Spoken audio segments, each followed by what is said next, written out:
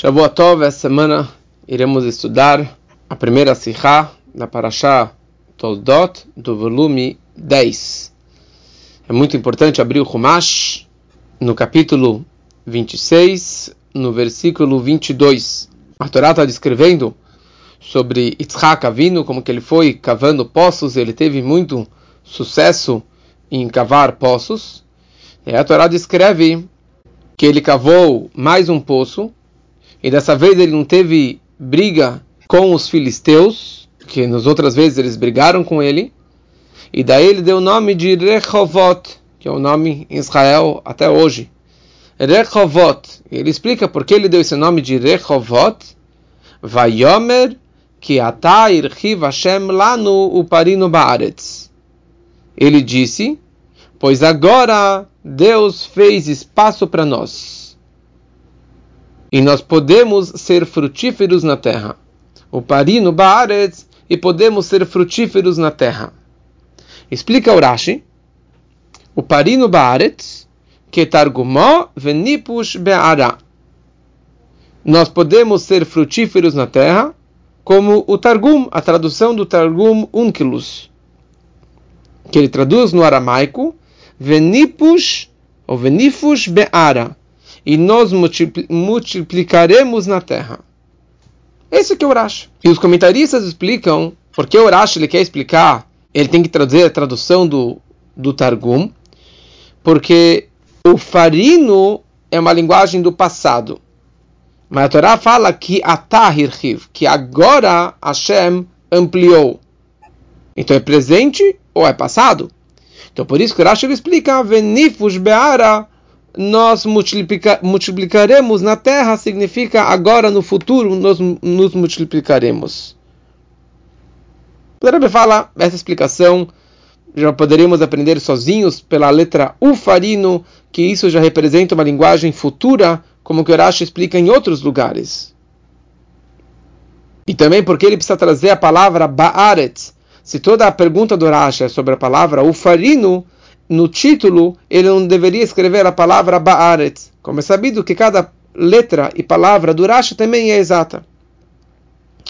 Eu devo começar a explicar o seguinte. A palavra ufarino, normalmente na Torá, vem da palavra pri, frutos.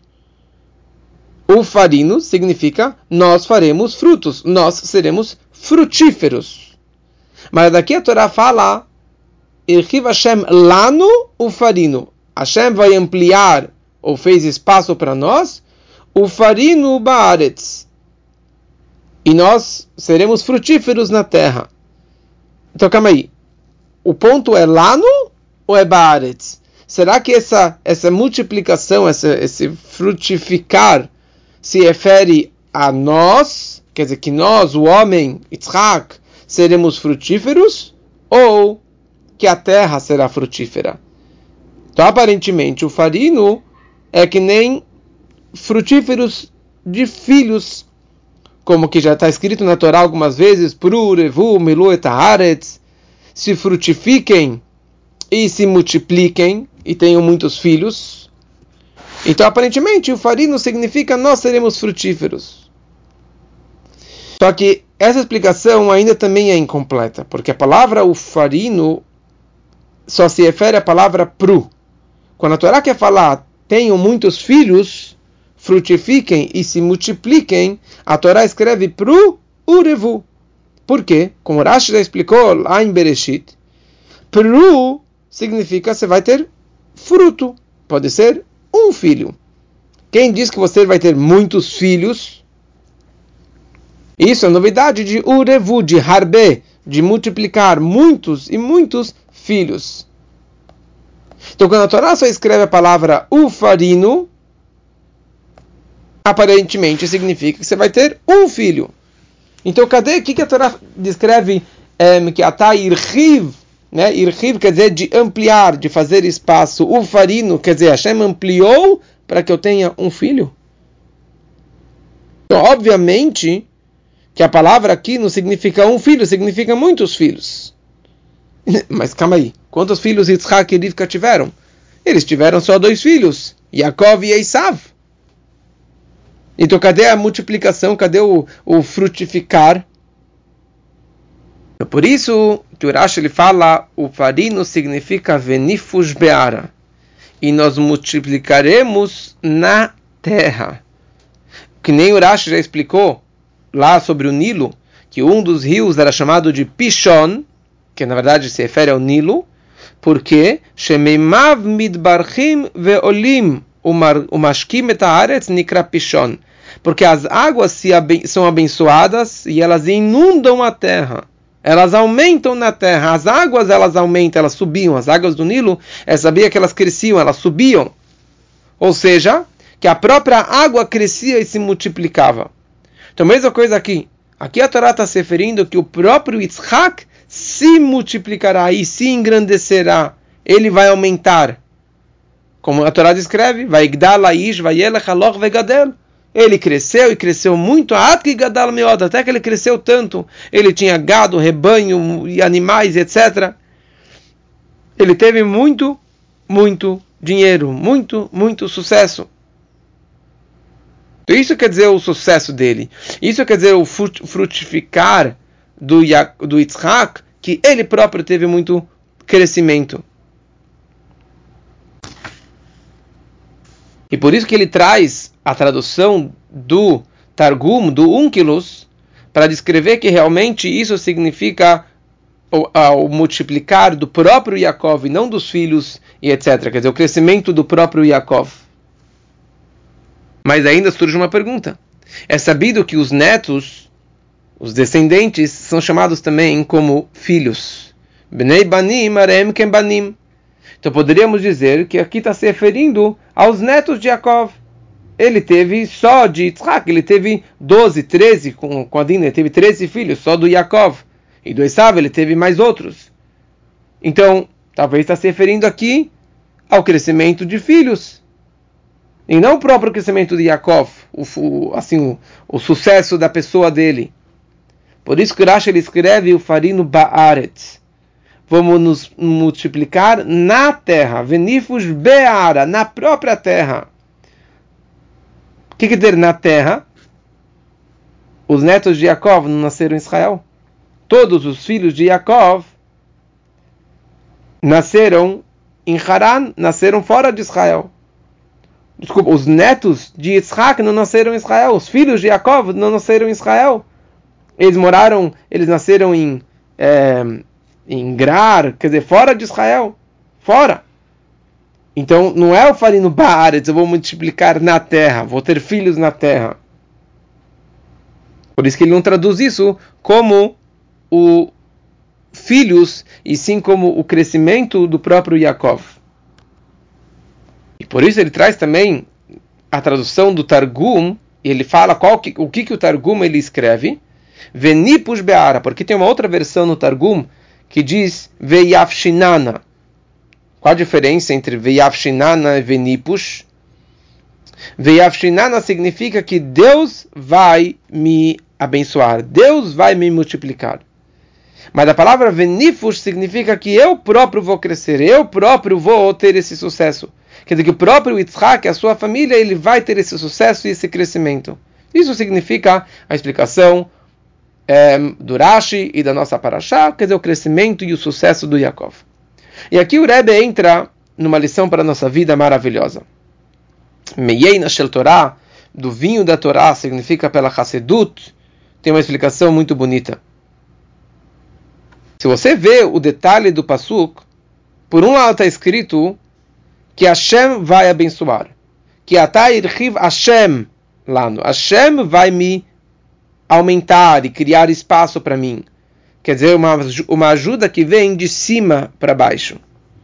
Agora, venifus be'ara, que eu vou crescer na terra, eu vou ser frutífero e me multiplicar na terra, significa o trabalho do homem. Avodat ha'adam. Ou seja, o Rashi está falando aqui que, na verdade, Hashem ajuda, mas venifus be'ara. O propósito é que o homem trabalha. Todo o objetivo e a kavaná que o homem e o mundo foi criado por Deus é que o homem se esforce e trabalhe. Adam le'amali varlet yulad. O homem nasceu para trabalhar. Trabalhar para quê? Para crescer na terra, se multiplicar na terra. quer dizer que o homem trabalhe com o mundo e com o mundano, a tal ponto que o homem vai aumentar e multiplicar e frutificar a criação que foi criada por Deus. Ou seja, ele consegue modificar e multiplicar a própria criação que Deus ele fez. Ou seja, ele consegue revelar Elokut, divindade, através de Torá e Mitzvot, mesmo em locais, na natureza e no mundo, que não tem divindade de uma forma nítida e revelada.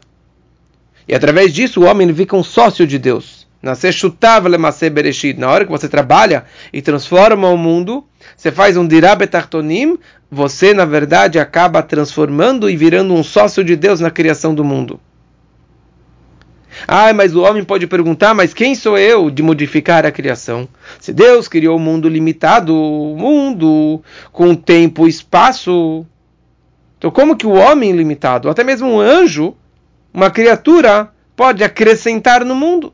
Como que ele pode modificar o mundo?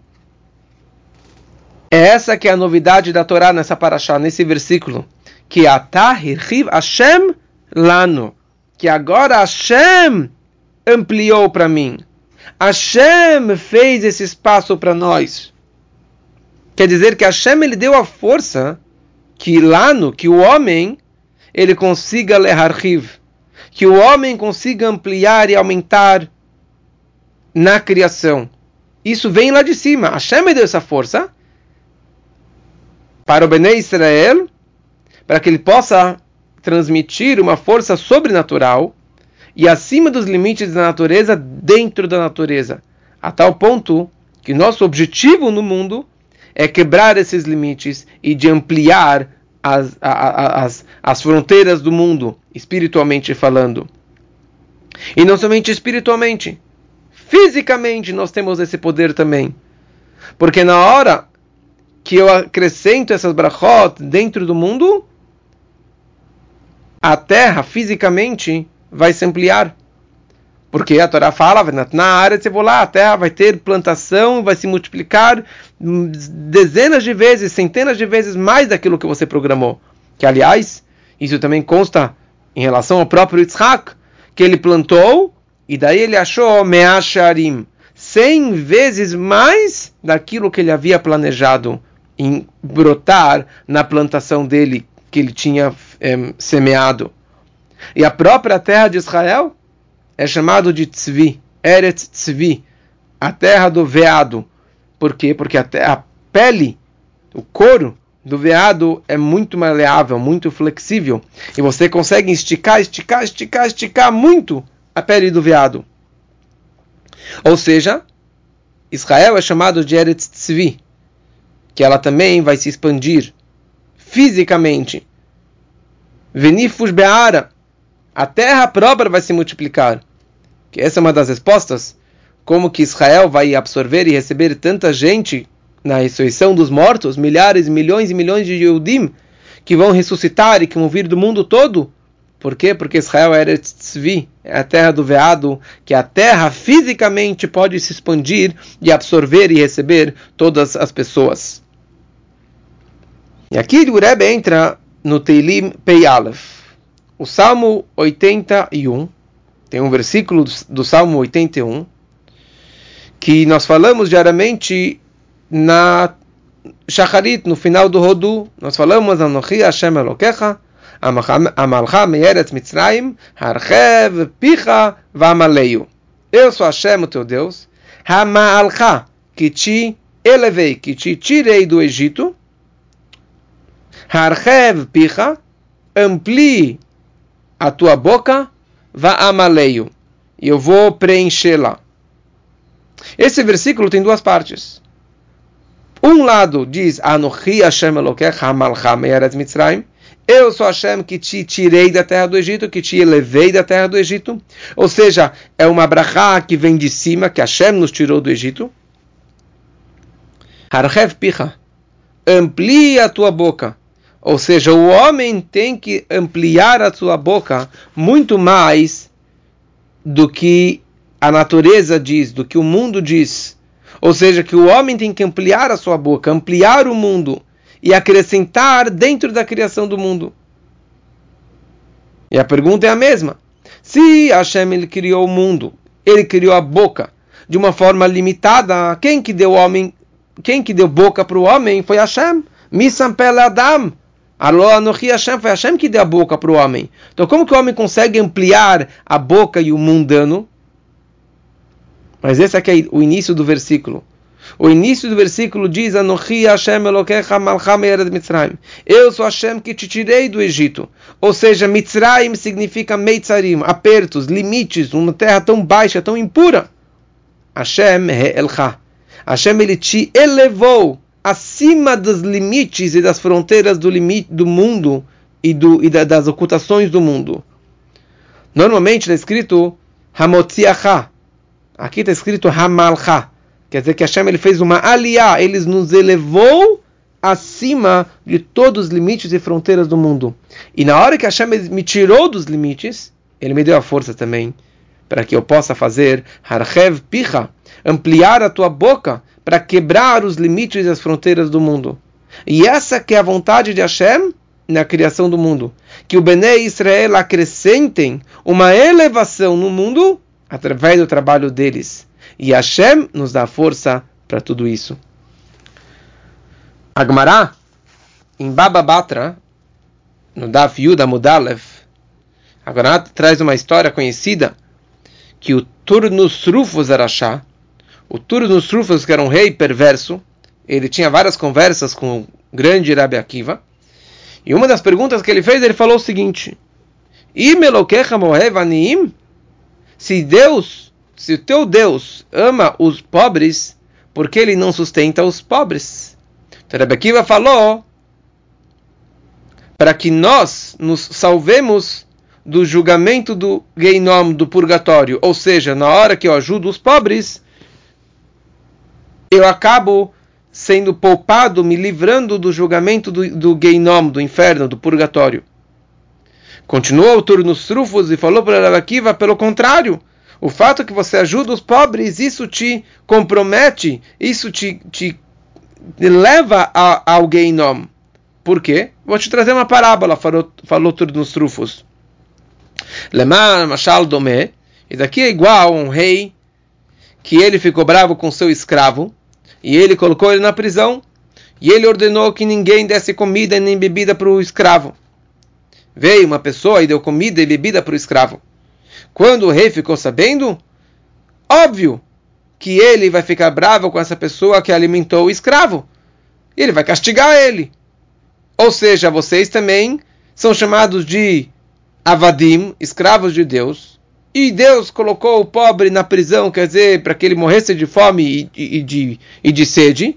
Então, se você for lá e suprir as suas necessidades, Deus vai ficar bravo com você. E vai te levar para o Geinom. Falou Rabi Akiva, pelo contrário. Eu vou te trazer um machalo. A parábola é a seguinte: um rei de carne e osso que ficou furioso com seu filho e colocou ele na prisão e ordenou que ninguém desse comida nem bebida para o seu filho. E foi uma pessoa e alimentou esse filho.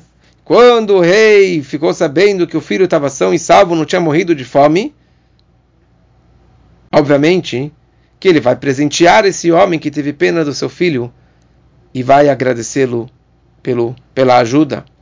E nós somos chamados de Banim Hashem, Atem Lashem Elokechem. Nós somos filhos de Hashem. Então, com certeza, mesmo que Hashem decretou que aquele pobre seria pobre, mas se eu fui lá e ajudei, com certeza que Hashem vai acabar me recompensando. Falou Turnus Rufus, vocês são chamados filhos e vocês são chamados de escravos. Quando vocês fazem Retzonoshel Makom Kruimatem Banim, quando vocês fazem a vontade de Deus, vocês são chamados de filhos. E quando vocês não fazem a vontade dele, vocês são chamados de escravos.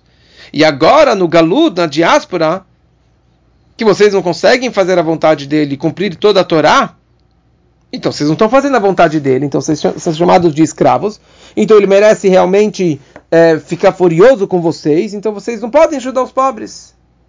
Falou Rabi Akiva, o profeta ele fala uma frase, Paros laraev lachmecha, dê o pão para o pobre, e para o pobre miserável, e leve ele para sua casa.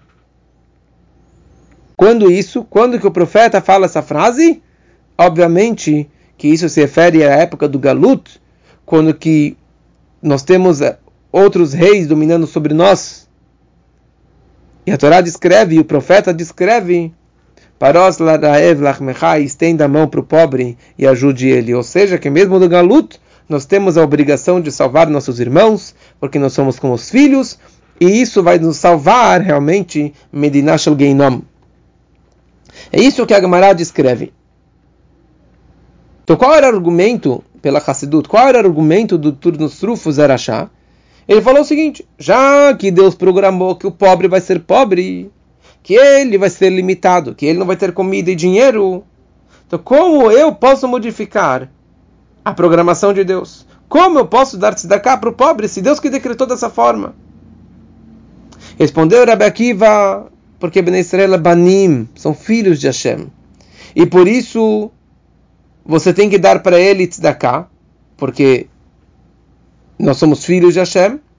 E mais ainda, como que a gente pode modificar a criação, a programação do mundo, como que Hashem fez?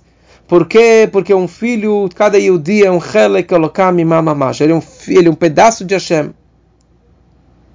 Ele é querido por Hashem. E o filho vem na cabeça do pai. Ou seja, que o Bnei Israel, eles têm uma força sobrenatural, acima dos limites da criação. Ou seja, não somente que isso aqui é que não é contra a vontade do pai, de Hashem, mas pelo contrário, essa é a vontade mais profunda de Hashem. Porque isso, ele que nos dá força para alimentar nossos irmãos, e para transformar a natureza, e para acrescentar na natureza, e de dar sim dinheiro para o pobre, e acrescentar sim para ele daquilo que ele não tem. E essa que é a força que Hashem nos dá. E o Pasuk escreve aqui algo maravilhoso. 2 pontos. Não somente que Hashem dá força para que eu possa ir trabalhar, para que eu possa ir realmente transformar o mundo e acrescentar no mundano, mas Hashem dá força também depois do meu trabalho, que meu trabalho possa ser frutífero e que meu trabalho possa chegar ao objetivo de transformar o mundo, de preencher o mundo, de preencher o mundo, que através que o homem faça o seu trabalho, amplia a tua boca, faça o seu trabalho, Hashem ele promete que depois, Hashem ele vai preencher a minha boca, vai preencher o meu trabalho e vai dar sucesso no meu trabalho dentro do mundano. E é isso que está escrito, Parinu Baaretz. Nós vamos nos multiplicar na terra. Isso não é uma tefilá ou bakashá, não é uma reza, um pedido, mas sim uma promessa, uma avtachá, que com certeza, que na hora que você faz o seu trabalho, você faz a vontade de Hashem, e você trabalha, e você transforma o mundano, você ajuda o pobre, você ajuda os pobres espiritualmente falando, então com certeza você vai chegar no seu objetivo final de Uparinu Baaretz, de se multiplicar na terra. E Baaretz significa também, com a tradução do Targum. O Targum é em aramaico, que é Lashon Chol, uma linguagem profana, que não é o hebraico, que é o Lashon HaKodesh, a língua sagrada. Ou seja, você vai conseguir influenciar e ampliar, não só no hebraico, não só no Kodesh, mas também no Chol, na linguagem profana, dentro do mundano, dentro do Ara, do mundano físico material, do profano, você vai conseguir fazer dele um dirá betachtonim, uma morada para Hashem. E quando completarmos esse trabalho, nós vamos realmente merecer ver com a carne física dentro do mundo físico, o Pi Hashem, a boca de Hashem, como que Hashem está criando o mundo, que assim seja muito em breve, se Deus quiser. Agora, eu normalmente não falo as Haraot, os rodapés dessa Sichá, da Sichot, mas essa Sichá tem algo muito, muito conectado com esse ano que estamos agora, que é Tafshin Pei Aleph. E o Rebbe está explicando aqui o Salmo Pei Aleph, esse versículo que nós trouxemos, e nós estamos agora no ano Tafshin Pei Aleph, então não tem coincidência. E o Rebbe explica aqui algo maravilhoso. Pei Aleph significa Pei Aleph. Significa o ampliar da boca, porque a letra Pei representa pé, representa boca. E Pei Aleph representa algo a mais dessa amplitude. Ampliar a mais do que já foi ampliado na boca. Harchavá ve'osafá be'apé. E como é sabido, o costume que veio desde o Alter Rebbe, que aprendeu do Baal Shem Tov, que a pessoa ele tem que ler o Teilim que corresponde à sua idade. Então, alguém que está lendo o Salmo 81, significa que ele está com 80 anos.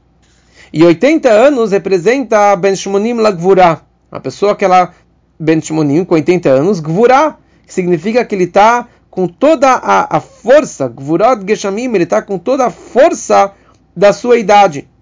E não que ele vai se aposentar. Ou seja, que 80 anos representa Shlemut Teva, a perfeição da natureza.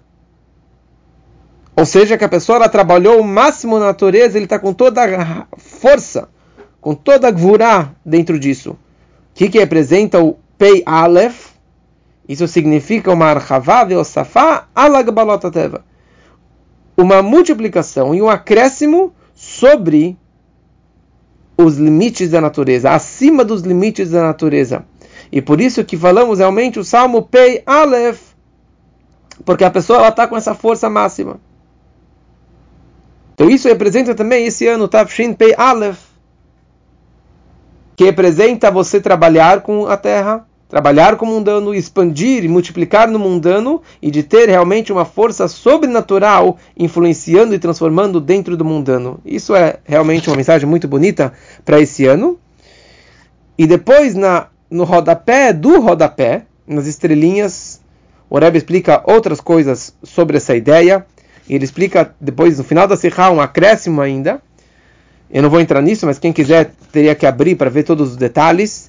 Porque existe, na verdade, normalmente a gente fala que os salmos são 150 salmos. Kufnun. Mas a Gemara lá atrás que existe uma opinião que diz que são 147. Porque você poderia juntar, por exemplo, o primeiro e o segundo salmo, o Salmo 1 e o Salmo 2, como se fosse um só. Que isso foi a versão que o rei Davi escreveu.